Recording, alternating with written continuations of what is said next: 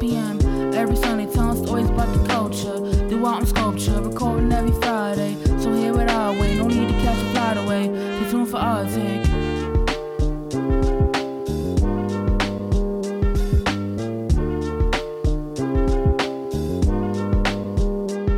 We on it after dinner conversations, conversating, talking about a black vision. We on a mission to spread the word of our people. We on a sequel, you can catch us at 5 p.m. every Sunday. Starting with the energy. Yo, I know, just a little bit of energy, yo, just to keep the room buzzing a little bit. Nah, we need it. We got to start with that birthday shout out. Shout out to our favorite artist, you know, who wrote the theme song. Shout out to Destiny. It's her big Happy birthday. It's her big birthday today. Big Taurus energy starting off. Big MJ year, yo. That's what it is, yo. Yeah, man. She out here cooking, man. She got a lot of great music coming up, doing a lot of great things. And, you know, from the After Dinner Conversation podcast, she's our favorite. So definitely want to wish her a blessed day for her birthday. Facts. You always think, I don't know why, every time somebody's Jordan year, like a million different Jordan rap lyrics flood through my head, and I forget all of them at the same time.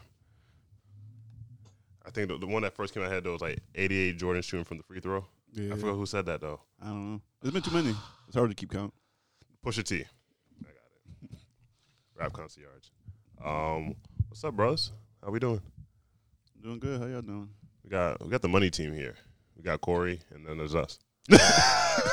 What? Yeah, Corey's on the bottom tier, and y'all on the top. That's what you meant. Hey, man, we all making it somehow, some way. Trying our best. Trying to get those cryptos popping. That's what we're trying to do. Yeah, man. Who would have thought? I never thought in my lifetime. Imagine me 5 years ago. Yeah, I'll be a crypto investor one day. It would have fooled me a couple years ago, but nah, I've been liking it so far.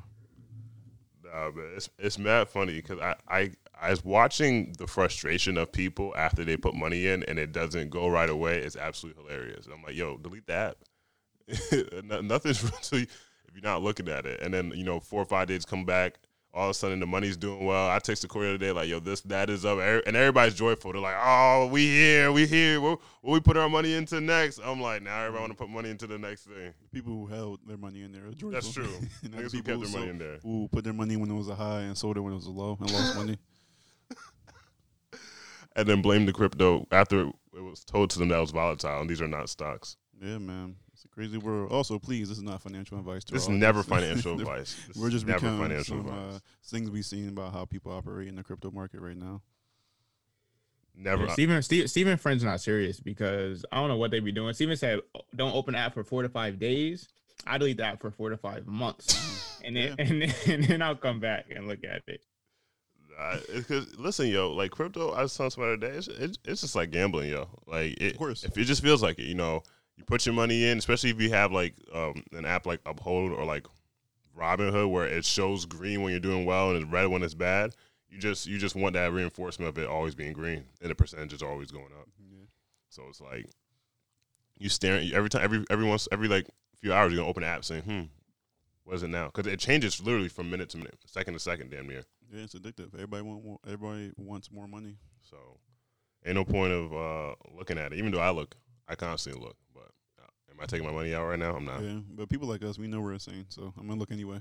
It's gonna satisfy me. I watch the Sense move, just to see how much money I'm making today, as well. But money got a chokehold on all of us. So facts. Let's just own our society. That's a deeper conversation for a different podcast. I'm about to say, that's a different podcast, yo. The whole money got on us. Yeah, man. That's either way. So, going forward, let's start our pod off. Let's go into our cocktail. So, Stat News, a publication, they posted a news story a few days ago about the medical school rates, I guess demographic of, acceptance of black males and Native Americans specifically. The headline states, after 40 years, medical schools are admitting fewer black males or Native American students. Let me read the excerpt real quick. So while black male medical students accounted for 3.1% of the national medical student body in 1978, in 2019, they accounted for just 2.9%. Without the contribution of historically black medical schools, that number would be just 2.4%. As well, the number of Native American students also declined, accounting for just a fraction of 1% of the nation's roughly 22,000 medical students in 2019. You said a fraction of the 1%. Fraction of a 1%. I think they could just give a number at that point, but yeah. So less than 1% were Native American students in 2019, a short 2 years ago. And then how many were black? How many were black? In 2019, 2.9%. Black men. Black men. Black men. Black men. Black men. So it's so it's black men specifically, and then we're talking about Native American students in general. So we're here to talk about, the sour numbers. Yeah, a solemn story. But no, so we just want to discuss really quickly, like, how do you just reflect on it, what that means today, especially like, we are all just leaving higher education, some of us continuing higher education, and how we're all sold on the idea that higher education means, or professional school, whatever, it means like, access to better life, more money, more everything as well. But you see these long-standing, not only are there like, we know there was, discrepancies in admissions for professional graduate schools and the workforce in general, but that they're also like still continually to like, that gap is still growing over the past 40 years, longer than the three of us have been alive, honestly. It's still growing to like an even lower point right now. Yo, it's crazy because like, I think the perception is that, when we see more people doing things, like I think, was it about a month ago when everybody was posting, their residency acceptance and where they were going. That time of medical school season. Yeah, like all that other stuff. And it's like, okay, of course you're not looking at a number, but in your head is like, okay, I'm seeing more black folks go into this. Like this has to mean like, whether slow and like, begrudgingly, it's still going up, right? But it's like, what does that translate to? And I think this always comes down to, I guess, especially for like black men, is just support. You know what I'm saying? I think there's just a lack of support. There's a lack of professional development throughout the process. I mean, I think if you think about it from a pipeline perspective, like I think people who even have aspirations to pursue like a medical profession, don't even know the way to go about it. The ones, I guess, who really are, I don't want to say really disciplined, but really know what they're doing, always end up making it through. But some of the people who might need some help along the way kind of get, knocked off the path. And I realize that, this number is a prime example of that, because we're in 2019, in theory, there's, more schools, more people are going to school and stuff like that. If the number's going down, that just shows that there's a gap between people going to school and pursuing a profession versus people who are actually, succeeding in it and like doing it full time. So, yeah, it's true. How do you feel, Corey? I think in addition to what Stephen was saying, there also just the concept of delayed gratification is tough, especially for folks our age and especially folks younger than us. I think everything now. So if you talk to, our parents' generation or just folks a little bit older than us, the ones that, always say they worked their way through school, they worked 3 jobs and still went to school at the same time. I don't think they were able to sort of take the vacations and travel the world and, take the internship opportunity. A lot of stuff was unpaid, right? And so now we exist in a world where, people can make good money in a summer internship.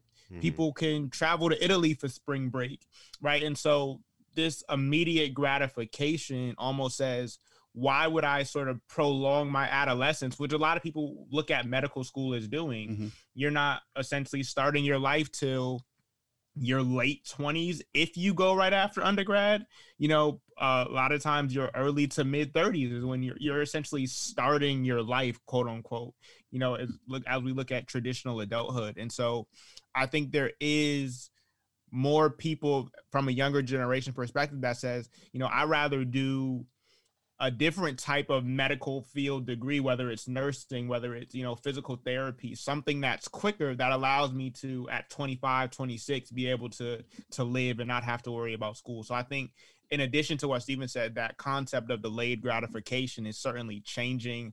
And I can only imagine will continue to change because the era of social media, the era of this instant gratification, immediate transaction for something, right? I still talk about it all the time.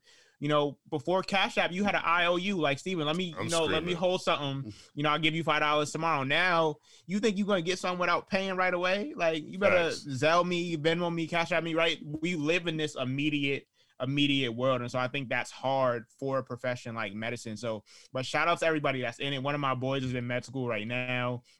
Shout out to him, man. Shout out to like the HBCUs. I think HBCUs in some way, shape, or form folks are like 70%, like 70% of like doctors come from HBCUs in some capacity, whether it's for med school, for undergrad, for masters, in some capacity are related to an HBCU. So shout out to those groups. But yeah, that's my thoughts on that. Mm-hmm. And so I want to ask like a quick follow up too. So how do y'all, specifically on that sentence in the Stat News article that said that without the contribution of historically Black medical schools as well, that number would have dropped by 0.5%. Yeah. Well, and so to give like the real number context, if there were 22,000 students in 2019, 2.9% were Black men, so that's 638 around there. I actually did the math. Yeah, I was doing the math. So yeah, so it was 638. So the historically Black medical schools would have added 111 students to that number as well. So without that, it would have been that 2.4% of Black men as well. So that's just like that gap as well. So do y'all think that present day that those historically Black colleges and universities and institutions that are, that were created specifically to serve Black students trying to pursue higher education degrees or advanced degrees as well, do you think that they still have priority, or you think that they still have the same weight? How do y'all feel about their role in our society today? I mean, I think it goes without saying their importance. I think what happens naturally is that we are always going to praise individuals who come from the Ivy Leagues and, the Yales, the Harvards of the world. Those are always going to get highlighted. But in reality, especially when you look at from a cultural perspective, the HBCUs, most people attending them are still Black. People who are professional or attending them are still Black, and they're the ones going out into the field. And that's not the same at a PWI. It just isn't. You might have, your brilliant individuals who are attending the PWI, but I don't know how many classes that you see or graduate classes that you see in the PWI that are majority Black, if not like even like a strong fraction Black, like 40% or 30. I don't think you see that. So it's like when I hear that, I already know it to be true. I think I've heard economists, I've heard scholars say that all the time about HBCUs, like regardless how they feel about them. And I think they acknowledge that they're still producing Black professionals higher than any other institution there is anywhere in the country. I wouldn't say the world, of course, because, Africa has their own institution, or all parts of Africa, but they're still doing it. Yeah. And so you can't knock them. You could try to argue like, they're not as prestigious and this, that, and the third. But the people who are doing the work when they get in the field, they get their work done for the most part. Hey, we're living in a time. The first Black vice president went to the HBCU. So, I think it speaks for itself. What about you, Corey? I think I echo a lot of what Steven says. And I think, the HBCUs have an additional responsibility, not only to educate, but also to make aware. Right. And I think, we could all sit here and say, Steven maybe more so, from a computer science perspective, but Mike and I know from like an educational perspective, it's hard to figure out what you want to do when you don't have this cookie cutter career, right? I think, if you want to be a doctor, there's a step. If you want to be an engineer, there's generally a step. But if you want to work in education, or if you want to work with students, right? So I think HBCUs also have the ability to make aware and to broaden your perspective, to say, oh, you wanted to work in the medical field, why not, med school, right? And so they have that responsibility to broaden and say, yo, you got a dream, like keep dreaming bigger. And I think that's what, they're responsible for, in addition to simply educating, also to inspiring, to say, okay, you can do more than what you thought you could do when you came in the door. And I think so many people that I know that have graduated from HBCUs will echo that same sentiment. So are they relevant? Absolutely. Absolutely. And I agree with both of y'all as well. It's just critical that we find new ways in our generation to make sure they get the support and resources that they need to keep being, great. Yeah. Shoot. Switch gears. Yeah. Well, switching to the topic, kind of, I guess, a precursor to the topic. If you didn't know already, by the time you hear this episode, you will know. DJ Khaled dropped his new album. What's this? His sixth album, maybe? I think so. Maybe his sixth album. He's been dropping albums our whole life. Yeah. So, he dropped an album this Friday featuring just about everybody. I think Migos is in there, Meg Thee Stallion, The Baby, Justin Bieber on 2 songs, got Drake on a couple of songs, Bryson Tiller, 21 Savage, Nas, Jay-Z, a one-word feature from Beyonce. I don't think I'm forgetting nobody. But overall, so far I've heard really mixed reviews. I know a few people who like it and some people who are not a big fan of it.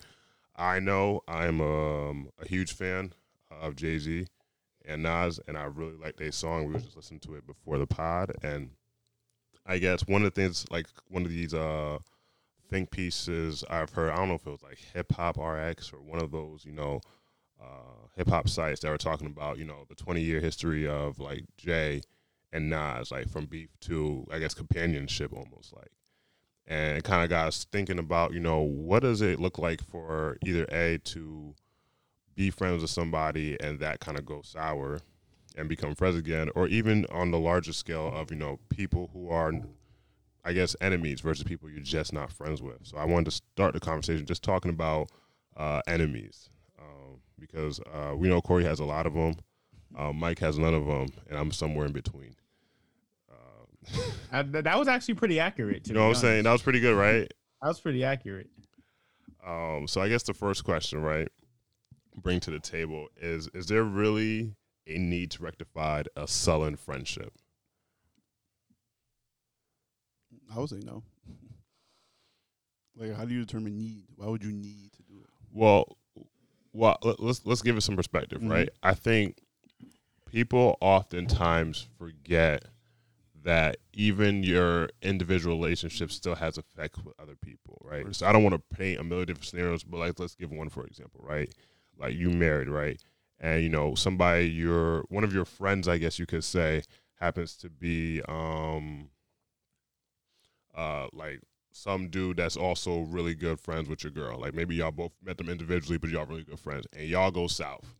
But clearly, that's lifetime friend. He not going nowhere, but y'all not really vibing, or something happened, y'all wasn't vibing with each other. Like, is there a need to fix that to an extent? Because, beef and like hate, all that weighs down the soul, they say. So I'm thinking, like, and that's just one example, of course. But the idea that, like, maybe let's say worst case scenario, or even non-worst case scenario, do you see the need to rectify sullen friendships? I think it depends on like who. Like you said, it is situational, it's conditional. But I think that there's no matter what the scenario is, there's a right and wrong. Someone who did something right, someone who did something wrong. Depends on how you look at it, but it's hard to say that people need to do it because in my mind, things can only get repaired, or like friendships can only come back together when both parties want to do that. Mm-hmm. And if both parties don't want to do that, then it's just not going to happen. Realistically, it's just not. And so let's say if broke apart, whether you were at fault or not, and like your relationship got sullied, you're like, you know what, we were bigger than this. I want some time, we were more than this, and to like not be friends over the situation or whatever happened as well. And you want to like, rectify that as well. You have well-meaning intentions. You can definitely go and do that. You can definitely reach out to that person. You can sit down with them, grab a coffee, have dinner. Just do what you can to really like just express how you feel, be accountable for your actions, stuff like that. And they still might not want to be friends with you because they just don't rock with you anymore, and that's like, as well. So whether you need to like either have those connections to like, just for your own spiritual, like, I don't say need, but spiritual, as far as some people's spiritual faith, like forgiveness, forgiveness, apologize, stuff like that. As Christians, like we know, and stuff like that. But that might not be everybody. If you need it just because morally is there for you, you feel guilty or something like that, then sure, I guess. But like I think that people should prioritize why you want this relationship repaired as well, and then and do both parties share that value of your friendship as well. Because there's no point in repairing a relationship where you weren't being treated right, or you wasn't being respected, or whatever happens. Condition, like we said, too many scenarios to talk about as well. But if we're speaking generally, I just that's my blanket advice. I wouldn't, if you don't feel like that's something that's good for you, first of all, then there's no need to repair it. Mm-hmm. It's okay to not be friends with people. It's okay for things to change. It's okay to move on. Thanks. I had my diatribe right there, but I just had to paint it out real quick. All right. Talk to us, Corey. I mean, I think I would echo what Mike said for the most part. It's not necessary to go about and always focus on rebuilding the relationship. I think being cordial is important, right? I'm very much a person, whether we got beef or not, if I see you, I'm going to say what's up, right? I'm not going to go out my way. But if we walking by and there's other people around, I'm not going to go make the situation awkward, right? I'm going to go, yo, what's good? I'm going to, if I'm dapping everybody up and it's a group of 6 people, there's one dude I don't like, I'm not gonna not dap the dude up. Like, I'm gonna you get a head nod, bro. Listen, I feel but if he's gonna get a head nod, then I'm gonna head nod everybody, right? I'm not gonna like bring out the situation. Static, exactly, and make it worse than it has to be. Especially at the age I am now, right? Maybe if I was in high school, I'd be like, I ain't dapping that dude up, right? Or whatever. Definitely, yeah. But I think, the environments that we exist in now, right? You have to be cordial. You don't want people being like, yo, why Corey dap everybody else up and not dap? That's the first thing they're gonna do, though.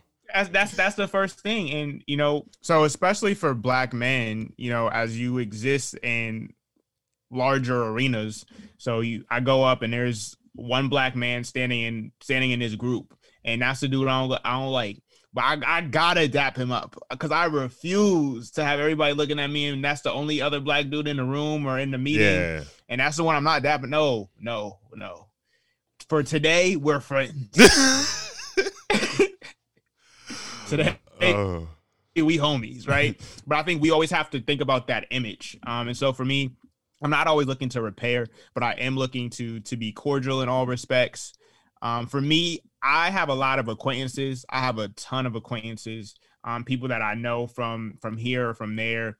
I have, a much smaller group of friends, a lot of whom have been there for years, and a lot of who I have different connections with, right? So if for whatever reason, say me and Mike had beef for whatever reason, Aquarius beef. This is bigger than me and Mike at this point, right? Because we've created this platform, the 3 of us. So Steven might have to do an intervention, right? And we work it out. But I think a lot of friendships are like that in terms of it's not just this one person, right? There's this collective group in some way, shape, or form that I think will help bring both parties to the table, like Mike was saying. But be cordial for one. Don't always look to repair, but also recognize that it's typically bigger than simply you and that one person. Steven gonna have to do a spinoff pod, Steven's Corner or something. Steven's Corner. Steven's Bar. That's what I'm gonna call it. I think something that I feel like we should head on to. I think most people feel when they're they have like friendship breakups and stuff like that. I think that people automatically assume that if you're not friends, then you're enemies. Yes, and I was gonna get to that. Okay. That's the nitty gritty. That's the meat of this conversation, because that's where like what me and Corey are talking about is coming in. Because I feel like me and Corey are coming from the perspective like, yeah, we're not friends, but I'm not hating you. Yeah, I don't have a problem with you. We're gonna get right to that. I'm glad we're on the same type of time. So listen. So to Corey's point, I agree with the cordiality thing. I think there's very few people that I actually like hate. You know what I'm saying? Like there's definitely folks that like, we can be in a group of 3, and on principle, I'm just not gonna say nothing to you, and that's fine. You know what I'm saying? Because I know you. If I'm not gonna say nothing to you, I know you're not gonna say nothing to me. It's usually like what's that line from 327? Joey Badass. He said, if it's fuck me, know the feeling's mutual. Like that's the vibe. So like, there's no confusion that we don't like each other, because you're not saying what's up and I'm leaving you hanging. I'm not saying what's up, you're not leaving you hanging. It's just cool like that. But I do believe in being cordial into that. Like, we might have, a little static, or we not really vibing each other, but simple nod. And I've done this before with dudes where I'm like, you move kind of funny, but we're not here to be BFFs. It's a little, not like a meet and greet per se, but like I'm strolling on by, you with all these dudes I know. Cool. What's up? Simple dap. No dap. Sometimes it's really just a nod. Like when it's like, you a little nod down. It's like we don't gotta be cool, but we're not gonna create nothing in the air right here. But I think to the point of rectifying certain friendships, I don't see the need for it, but I echo the same sentiments as Mike when it comes to maybe like a religious perspective. I don't think I have that necessarily, but I do think I understand that some people have a tough time like not letting go of things that are wrapped in their head, especially when it's around a particular person or situation. Like if it's constantly a subject matter, then I think that tells me that there's something in there deeper. And not to say you can never talk about it again, because we all gonna ha-ha, kiki, or man, like, man, that person, whatever. But I think if there's like a constant revolving door where that person's always coming up, I'm like, there's something that might need to be rectified in your mind, because you can't let that go. But that doesn't always happen. You got to be able to push through it. So I don't think there's a need to always rectify, but I think in some cases, rectifying might not be becoming friends again. It might just actually just laying down that there's no beef. That might just be your rectification. Like, yo, there's no beef, but we're just not for each other. And to me, that's a rectification right there, because now you've settled whatever existed.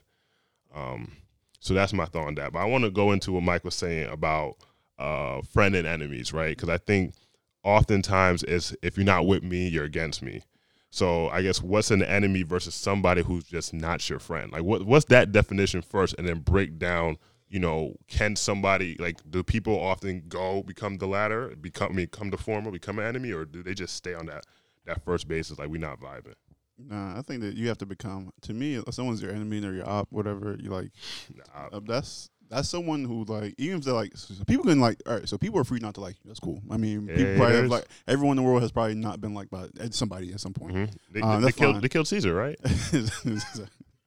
Exactly. But at the same time, like, I just think that, hold on, Steven, you pause it real quick? Yeah. All right. So, yeah, and so I think that when, like, someone really becomes an enemy or op, like I was saying earlier, it's when they have that dislikeness or that animosity towards you, and then they actively, like, take action and bring that into real life. So that's posting about you on social media. That's, telling people your secrets or your business. It's like you said, if you're seeing them in person, that's them giving you the looks, the nod, calling you whichever out of your name, doing this and the third, spreading, telling people you did whatever, and, like, really bringing that hate to life and, like, trying to affect, like, who you are, like, how you feel, who you are, how you live. Kind of like, it's not really bullying, because, like, it might be mutual. The hate might be mutual, so you might be doing it to each other at the same time. But I think that's the difference between, because I cannot like Steven, and I could just never talk to Steven ever again in my life. Right. I cannot like Steven too, and then I could go subtweet about him. I cannot like him and try to find him when I see him in the bar or some shit like that. That's wild. But that's the enemy right there. That's someone who's gonna pull up on you and try to, like, ruin your life because they don't like you, or some form or fashion, or try to just take something away from you because they just have this, like, negative energy towards you. But that's just how I would define it personally. So even like someone, it's okay not to like me. You don't have to like me. It's fine as well. But I'm not going to, like, for me, I'm not going to reciprocate hate, because I don't believe in holding grudges. It's negative energy. It's empty. What are you just being mad at people? Mm-hmm. You know what? Where I learned that? Sorry. I learned that from watching, like, Racists and Homophobes. I'm like, you really sit in your head all day, mad at people you never met before in your life. It's insane. It's sick, bro. Like, there's no way you can be racist and just sit here like, yeah, I hate all black people. Yeah. You probably never seen a black person. Last time you talked to a black person, like, you just hating them. They just ruin your life. They're the bane of society. Yeah. But it just didn't make sense. I'm like, how are you sitting, like, creating all that hate in your head all day, every day? That's sick. That's literally sick. Mm-hmm. It just doesn't make sense either way. So even when it comes on the friend level, like, don't do that either, because it just doesn't. For me, like, I don't know why I would sit here and just conjure up so much negative energy about something. If even if they slighted me, they did a fault. Like, it's like you said, it's between you and how you approach those issues, and, like, that forgiveness, or some people choose not to forgive. I will, bias, because I'm Christian. I would advocate against that as well. But I just think that, putting it forth, though, like, when they become the enemies is when they take that action. So it depends on what the level that goes, because I do believe in people, like, taking that stand, Yeah. And so, like, someone doing something against me, I would, you're more than welcome to defend yourself and stuff like that. I'm not saying you don't say anything, but, at the same time, I wish I had that Waterbury soundbite. Like, you come around this way, you will get clout. Exactly. Add that to the soundbar. Exactly. We should add that. Yeah, 2 or 3 legends. I'm ending right there, though. Yeah, okay. Go ahead, Corey. I don't know nothing about this topic. Let me stop. This man created mad enemies the last 2 weeks. You got social media in a frenzy. No, I mean, I don't look too big at the whole enemy thing, unless it's coming, physically, unless it's causing physical harm, right? I don't look too much at the subtweets. I don't look too much at the direct tweets. I don't look, too much at, the hearsay or whatever the case is. I was talking about a quote the other day, to avoid criticism, do nothing, be nothing, say nothing. Right. And so there's always going to be moments, or at least, for me, wanting to leave an impact on this world, where I'm going to do something that goes against the grain, where I'm going to say something that goes against the norm, where I'm going to be something that might be out of the box or against the status quo. And so there's going to be people that dislike that, and there's going to be people that respond to that dislike. And so, yes, based on Mike's definition, which I think is completely true, I would probably categorize those folks as enemies. But if there's no direct physical harm, then, you know, I'm just going to let the enemies exist, right? I'm going to keep doing what I was doing, saying what I was saying, being what I was being. And that's really all we can do, because I think, you know, now we exist in this global, you know, connected world where there's always going to be somebody that validates you. And I'm not saying that's right. I'm not saying that's wrong, but there's always going to be an opposing opinion. And so, you know, you can classify that opposing opinion as the op opinion, you know, the enemy opinion, or you could classify it as different. And I choose a lot of times to classify those things as different, not allowing myself to say, yo, I hate that opinion. No, the opinion's different. Yo, my experience compared to theirs is completely different, right? I can't go over to another country and be like, yo, I don't like nothing they do over here. I didn't live this, right? I'm a visitor. I'm a guest. I'm an outsider. And I choose to take that perspective. I think a lot of people, when something is different, they choose to look at it as negative. And I think that's where that enemy, you know, combatant develops. It's different. It's different. Interesting. How do you feel about it, Steve? It's interesting to me, because I think for me, I feel like I can like remove my attachment to people relatively well. So we not friends no more. It's like, it's whatever to me. Like, I always see it as one of the things, like, you know, if it was bound to happen, it was going to happen. And that's it. But I think, and this happens less often than not, but, you know, because our relationship with friends are still relative to the people we're around, it doesn't just affect like me and that person. So if like let's say we was a squad of like 6 instead of the 3 of us on the pod right here, and me and whatever dude has a fallout, like granted, like everybody else is still friends with each other and they're all still friends with us, but we're not friends. So that dynamic changes because it's not ha-ha, kiki the same way. Because your friendships are part of like a larger social network. Exactly. And then so it always gets to the point at some point like, damn, you know, are we going here? Do we really want to invite both of them? Because they're just going to ruin the vibe. So we got to pick one. You know what I'm saying? Because I feel like don't invite both. Yeah. I mean, I think for dudes don't care as much. But I think dudes are still conscious of like they'll be like, if they're both here and they both can't have a good time without not being friends, then like at some point it's gonna be like, all right, one of y'all, not like one of y'all gotta go, but like it's gonna be a pick and choose, like, yo, who we heading up type of thing. Because people like to pretend they can just exist, and I don't care if they come in, and then they get there and they're sitting there cross arm, hands in their chest, and like let's say we had a kickback, they barely laughing, they're just, I'm cooling. No, you're not cooling. You're upset that homeboy is here, and so it just kind of puts people in that type of like vault where they have to choose. And I always thought that was stupid, but I also realized that could be a reality in some cases. So I have no problem with that. I think the only thing that it comes down to is that if we have whatever disagreement we have, just let it be that. Like, of course, we're going to vent to people and we're going to talk about the situation. That's never it. But once it gets past that point where it's like, you know, source A, B, and C, covert op D over here is telling me, yeah, they've been talking this, that, and the third, and everything else, and it's like, you know, what's the point of that, right? Because when I have to follow anybody, it's cool. I never want to hear my name slipping anywhere. You know what I'm saying? Like, never.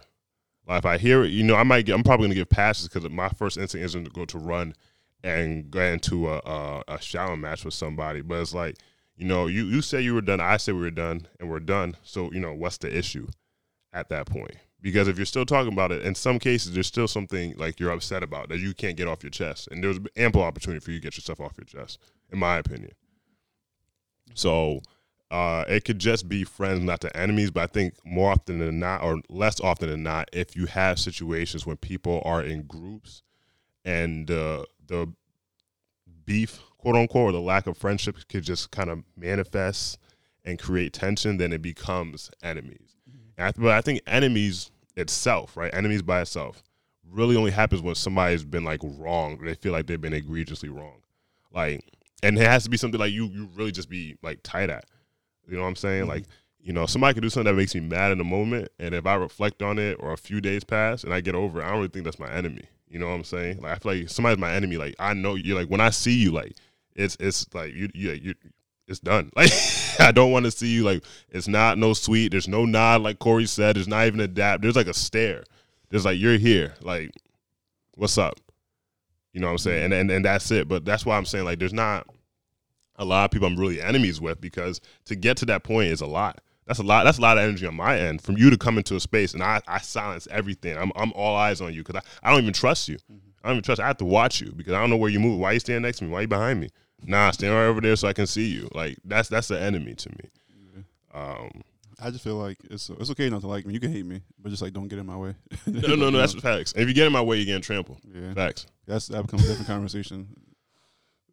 So and I wanted to actually, or they sometimes they try to make threats. They try to do like all types of wild stuff.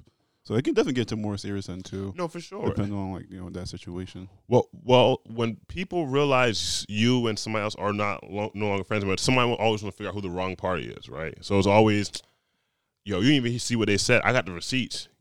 I got the text messages. Like, it's always like, you pulling out all your cards, like, ready to say like, I can make you look like the worst person ever. Just, wait on it. And that's never bothered me because, what's that? I don't know why I keep referring to bars today. I think I've just been listening to way too much rap recently. But when Jay-Z quotes The Dark Knight, die, be a hero, live long enough to see yourself become a villain, I'm like, somebody's going to end up hating me anyway. So, pull up all your cards. Let's sit down and have a conversation with all your cards, and let's see what that does to the entire situation. Because when everybody forgets about it, what does that mean? Nothing. It won't be tomorrow, hypothetically. It's like, metaphorically, people digest something quick and then forget about it. And we'll talk about it a different day when it comes to celebrities, because I see a lot of people just, certain celebrities, they back in the fold, like they never left. For real.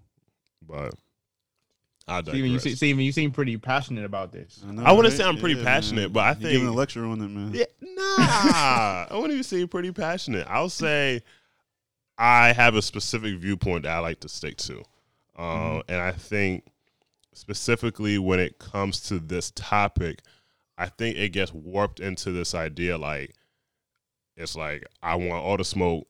I'm you beefing with me is over. It's never really like that. It's always phase one, like we just not cool. And then phase two is always like, why are you talking?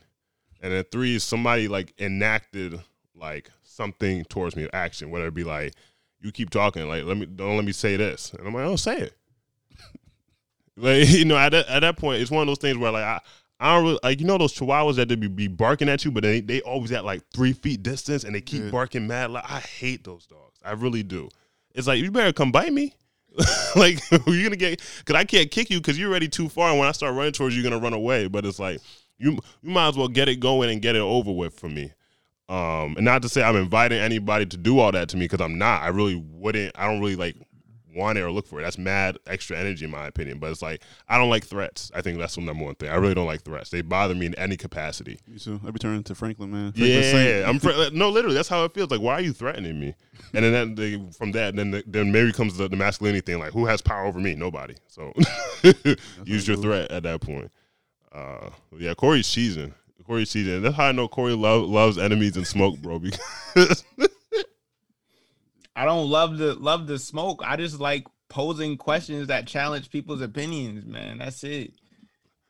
But again, some people say like one of the key things in debate is when you get emotional, you already lost. Facts. Steven, no. So like none of this stuff phases me because it's already. It's just I literally just put it in the win category and keep moving. He said he said that's a W to me. I'm gonna ask somebody when school's over, bro. Oh man. But I got a random question. It's off topic.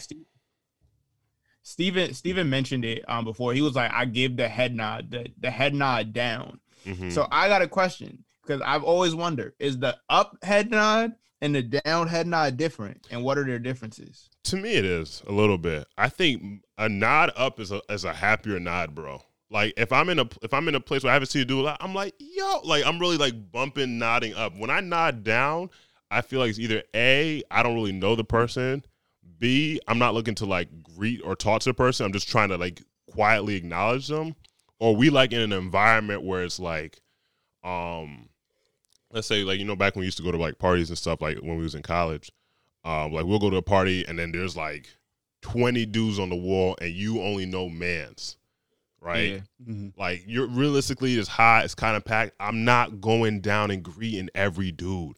I don't really know you. Not to say I don't like you, but I don't know if I do like you. I just see you there. I'm not associated with you. So it's kind of like, it's like nod down, like, what's up, everybody down the line. So it's like, I want to say it's a respectful way. It's like a pseudo-respectful saying like, yo, I see you over there, brother. Like, I'm not going to come over you because I don't really know you like that. Because, you know, some dudes don't want to be dapped up.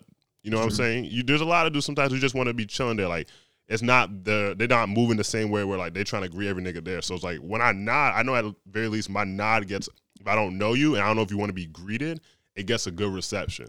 So it's nod. But also if I don't really like you and I know I don't really want to dap you up so you're not confused that I don't really like you, the nod down works as well. Yeah, because you know some people like you, but they don't know that you're not really rocking with them. There's confusion.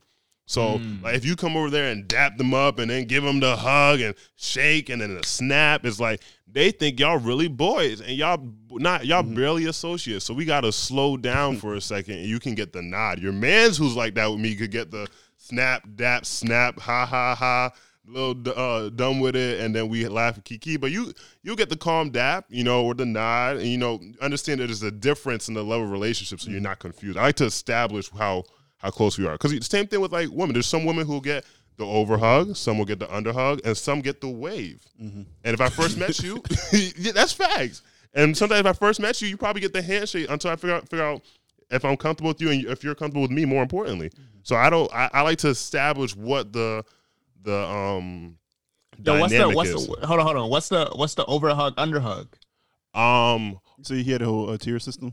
That's what I'm trying to figure out. He trying to have him break it down real quick. Now the overhug, it don't matter. So the overhug can happen sometimes when I don't know, depending on how tall you are. Sometimes it's a height thing, or sometimes like if I know like we're cool, you get like the over. You know what I'm saying? It's like his half pat on the back versus like an embrace. You know what I'm saying? If you go like the half over under, that's like cool.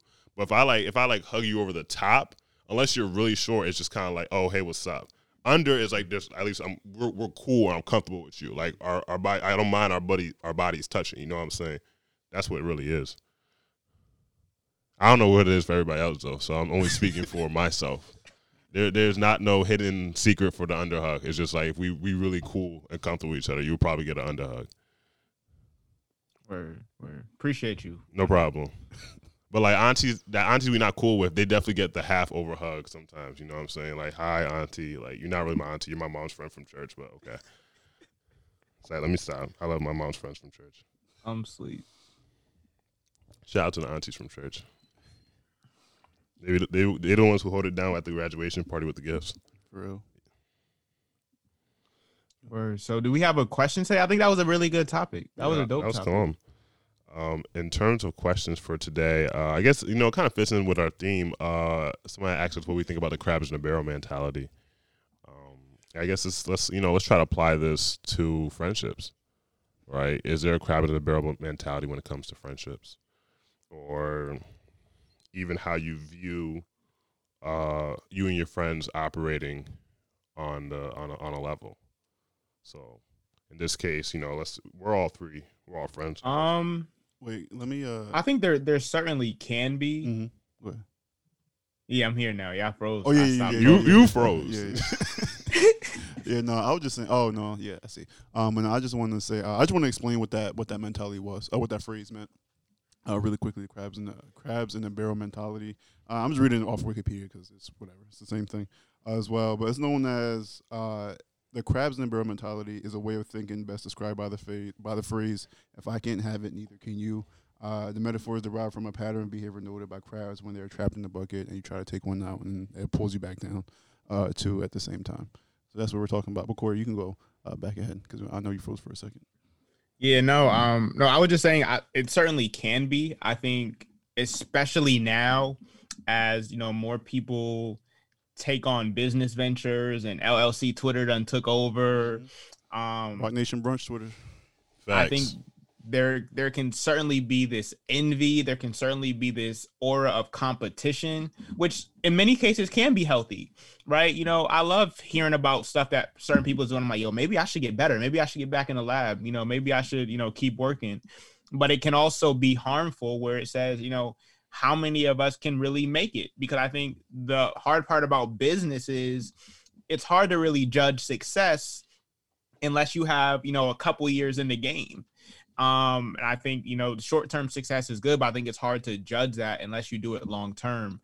And that can be tough. I think a lot more people are creating businesses. A lot of those industries, I don't know if y'all seen it, but I think a lot of industries are quite similar in terms of the business ventures that are being started. And again, that's no shade, that's no cap. I think everybody should go out and hustle. But I think sometimes you might have to collab. And what does collab mean? Whose name is on it versus, who's just working as a partner, right? All these things matter. But I think, again, the goal should be community success over individual success. But I think that mentality is hard, based on history, based on, some of the things that we've experienced as Black people in this country and in this world. So I think that the community building mindset is hard. And I think crabs in a barrel, crabs in a bucket, depending on how, you say it, has happened. I think I see it happening less just because of the ability to collaborate more.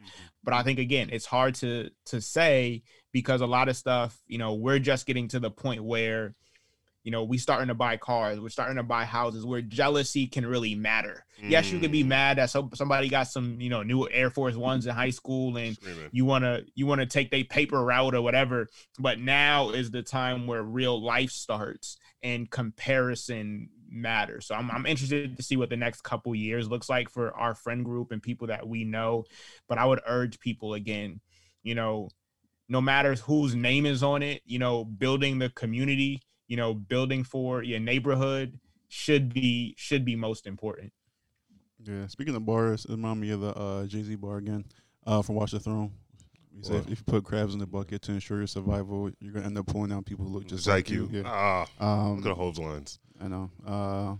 And like I just like as a hood boy, like I can only I heard this question, I can only think about just like impoverished Black neighborhoods and how they use that same phrase. And similarly, the other thing that came up in my head too is when rappers, when they come up, I tell people all the time, like, becoming like a rapper or even become like a sports athlete for for poor Black children, that's like a rate of like social mobility that doesn't make sense.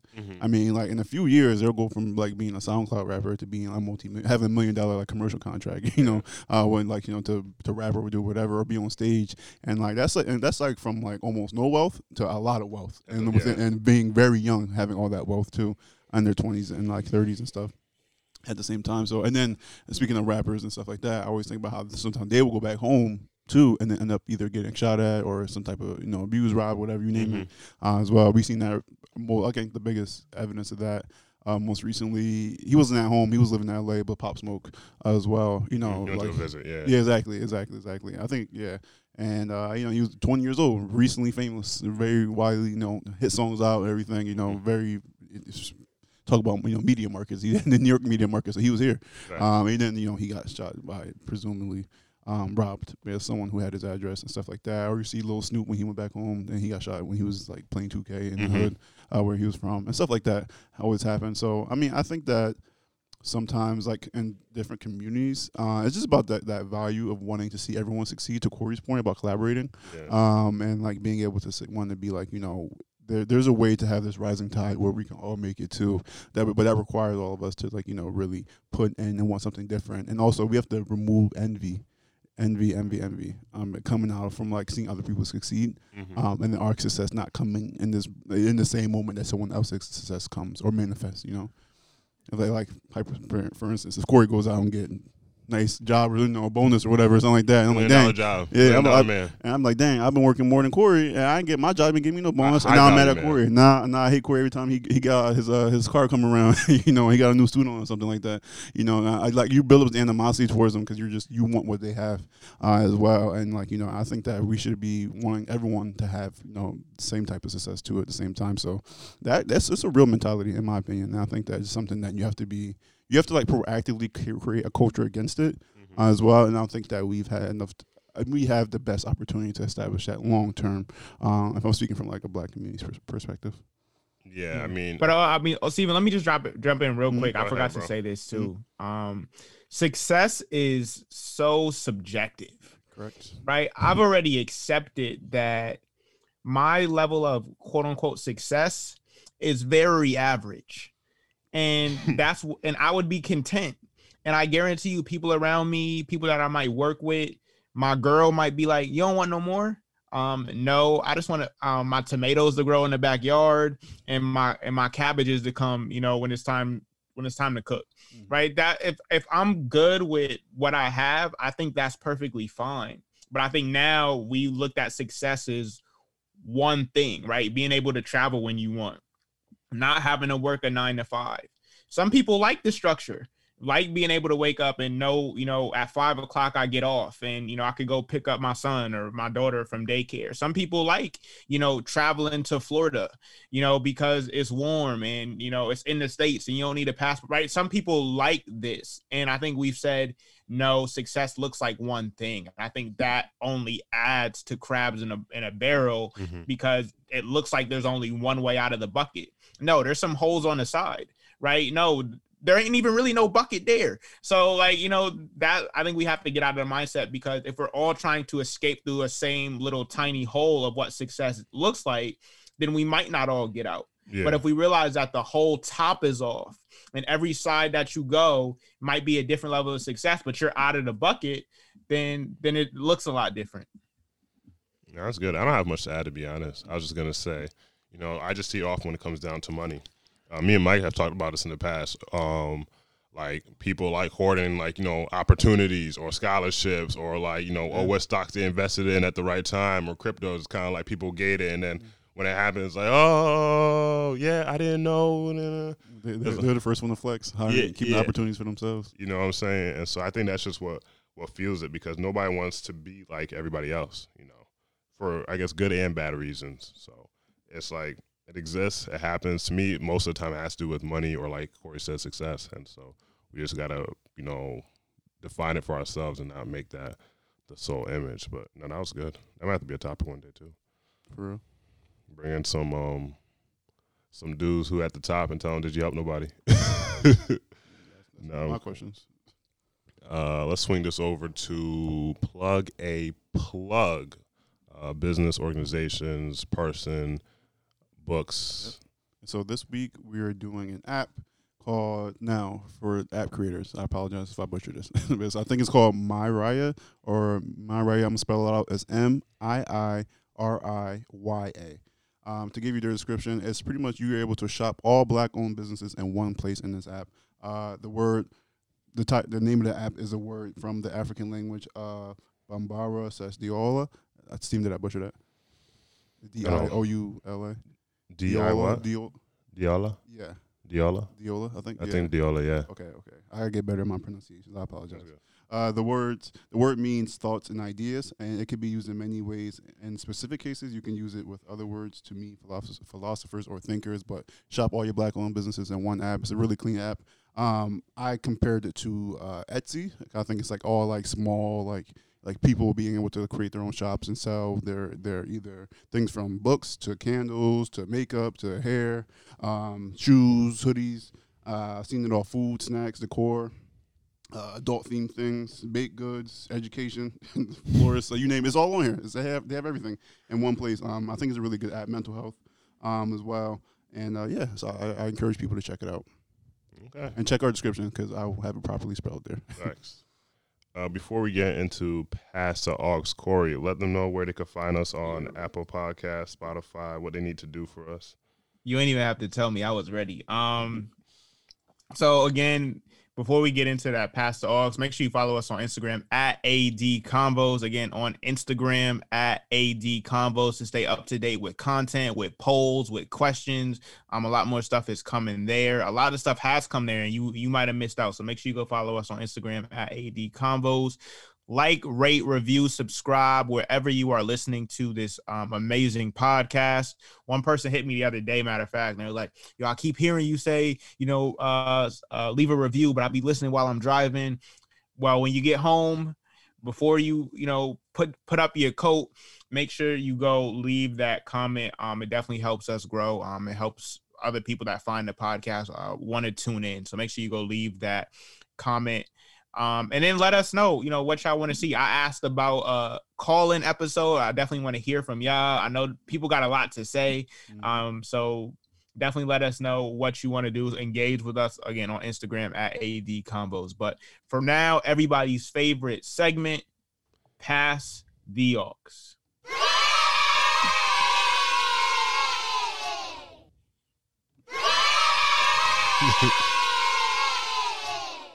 All right.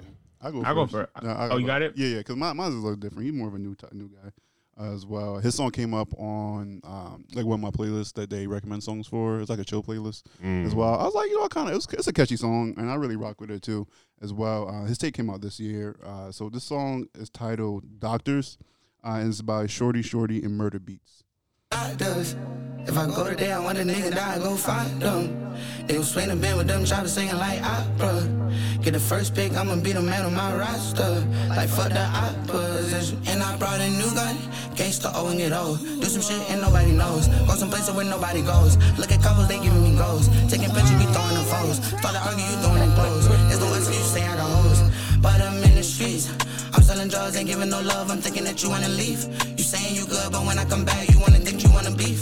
But I'm paranoid, just saying right here. Your daddy a junkie, be chasing with beer. You know I'ma kill him if we gon' send him to the doctors. If I go today, I want the nigga die, go find them. They gon' swing the band with them choppers singing like opera. Get the first pick, I'ma be the man on my roster. Like fuck the opposition, hoping he would be right there, but he is not. No, and his first day went so good, we kissed, thought it was not. No kissing, you had left me, then came back, thought you ain't had no feelings. I see you and me, I see you and me. I'm living dangerous, my niggas die be painless. More like it should've been on it, my niggas on it, fuck is you thinking? Fuck something on them, we pouring, then we keep pouring, fuck is you drinking? Lay on the money, it's boring, then niggas scoring, fuck is you blanking? Get in my feelings with it, I keep it around cause they really with it. I'm stuck in my feelings with it, and I lay you down and you really get it. You're stuck in the pillow with it, and why would I sit there and lie? Don't want you to cry, but if you get close, you know what come next. Ain't wasting no breath, that boy gotta send him to the doctors. If I go today, I want the nigga die, go find them. They gon' swing the band with them choppers singing like Heard it. I like that. Right? It's catchy. Yeah, I listened to his tape. It's good. What's his name? His name is Shorty. I have the song on my phone over here. Talking about SHORDIE twice. Shorty. Yeah, it's a tape he made with Murder Beats. It's like I saw Murder Beats today. That's why. So I like Murder Beats. Corey, you say you're gonna go next? Yeah, I'll go next. Don't judge me. This song is by Justin Bieber. Oh man. Again, you me. a Biebler? That's what they call him. I don't know what that is, Belieber? but the song was valid because it got my guy Giveon on it. And then Daniel Caesar is on it as well. The song is called Peaches.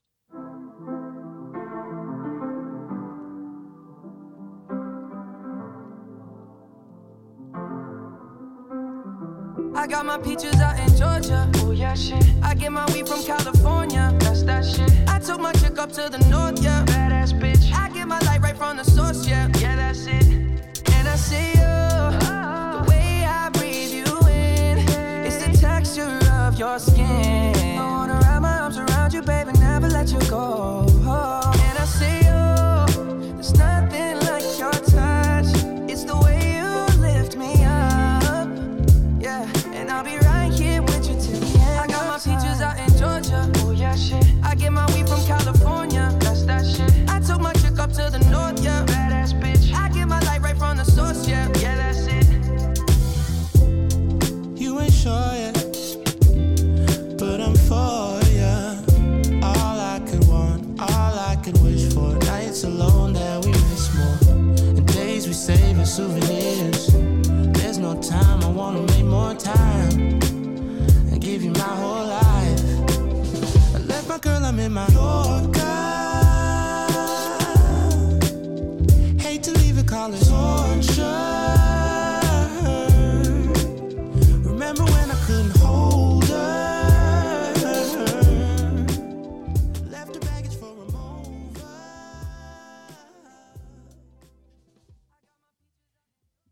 So yeah, a little summer vibe by Justin Bieber featuring Giveon and featuring Daniel Caesar. Make sure y'all check that out, man. The song is called Peaches. This making it to your playlist? It might. This might be like the first song. You know, when you just getting in the car, you know, you just wait for the car to get warm, and you just rolling the windows down for the first time. But it's definitely a little summer vibe. It's getting warmer outside, so I like it. No, that's cool. I guess I'll go next. I almost came here and played the Jay-Z Nas song, where I was like, nah, that's cheating. So I found a different song that still has Nas on it though, and I have a bunch of songs by this producer that one day I'm gonna play. Not all of them, just a few of them. This is Static Selector, Keep It Moving, featuring Nas and Joey Badass. I just can't get over losing you. Static Selector. So right. Yeah. Check it out. Now I won't turn the other cheek or walk away anytime it's beef. If it's stat, it'll be your last shuffle. I guarantee. I took a 40 course of casualties, I'm all ready. I studied 33 strategies, so bite the bullet. It's 2 3s through your cavities that exit out the back of your mullet. Should I happen to pull this trigger? So how you figure, nigga? I read the evidence and washed my sins off in the same river. Possessed by Marcus Garvey, the vessel, the body, ancestors inside me. I'm starting the insurrection. The Pope's blessings upon me couldn't even call me protection. Come for prayers, my question. Why they tried to play us, I'm guessing. It's cause I call fundamentals, they might offend you. And when I wore my fatigues, what I got into. On the corner, had power, was a trapper shorty making plays every hour. Yeah. I did it for the glory. Just another nigga from the streets, trying to find himself a little piece of the pie. No, it's a bigger picture than the one that meet the eye, so might have to walk away from this life for my survival. I got dreams and visions, it's all getting colossal, like moving mama to a castle, cause it's a hassle getting caught up in the devil's lasso. And that's what a wise man once told me. I got a lot of love and respect for my OGs. A lot of us turned out to predicate felons, not I. My brethren's addicted to sellers, slipped to turn to somebody's celly. I wish that somebody would tell us then. Tell us chances were slim when you dancing with sin. It all start from within. Suede Pumas back when I was charging them 10. Who would've knew I would rock them events? I rock with my young G's, that's just common sense. Static Selector. Static Selector, Joey Badass, Nas, and I forgot the last name, Gary Clark Jr. Shout out to them. That's off Static Selector. I think that was a single that he dropped in 2020, so make sure you check that out. Yeah, some good songs today. Yes, sir. A lot of things bumping the wind. Facts. Yes, sir. Episode 58. We got to decide if we're really doing something this summer. We'll talk about it offline. Wings and whiskeys for real. I don't know. We got to decide. I don't want to keep telling the people if we're not doing nothing. But I mean, I'm here. I've confirmed here for the summer now. So now we got some time to work. I'll be around till August. Well, I might not be. So Look at us. Look at us leaving lives and careers. Yeah, so we gotta figure it out, but we'll let y'all know within the next couple of weeks about that. We'd love to interact with y'all in person. I think the state's opening up a little bit, so we'll be able to do that. Mm-hmm. But until then, man, everybody go leave a comment or a review on Apple Podcasts. But stay safe for the week. We'll see y'all next week. Peace.